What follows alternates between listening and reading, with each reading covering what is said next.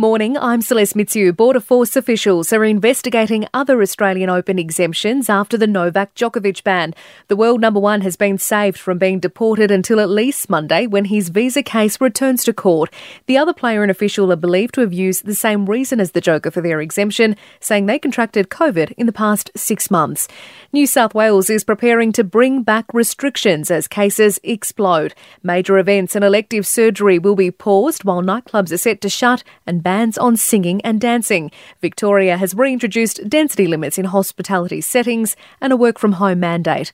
America's Vice President Kamala Harris says 1 year on from the deadly Capitol riots, and it holds the same historical significance as the 11th of September. 5 people were killed and hundreds were injured when protesters stormed the building.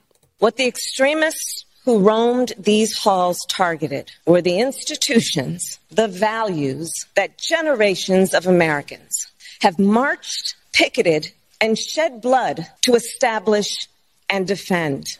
More rain and flash flooding is on the cards. Heavy rainfall is expected to continue today along much of the east coast.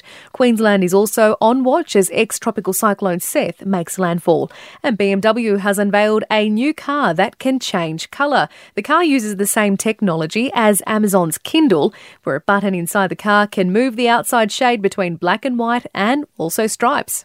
We may be halfway into the SCG test, but Usman Khawaja's place in the 5th Ashes test has become the talking point. He brought up his 9th test century, cementing his comeback king title in the Aussie squad. While he understands his return is temporary, he reflected on his dream day. Just excited. I was so pumped. Didn't think I was going to get 100. They don't come very often. A lot of hard work goes into them. Got taken away by the moment, really. I've had so much support. The crowd's been excellent.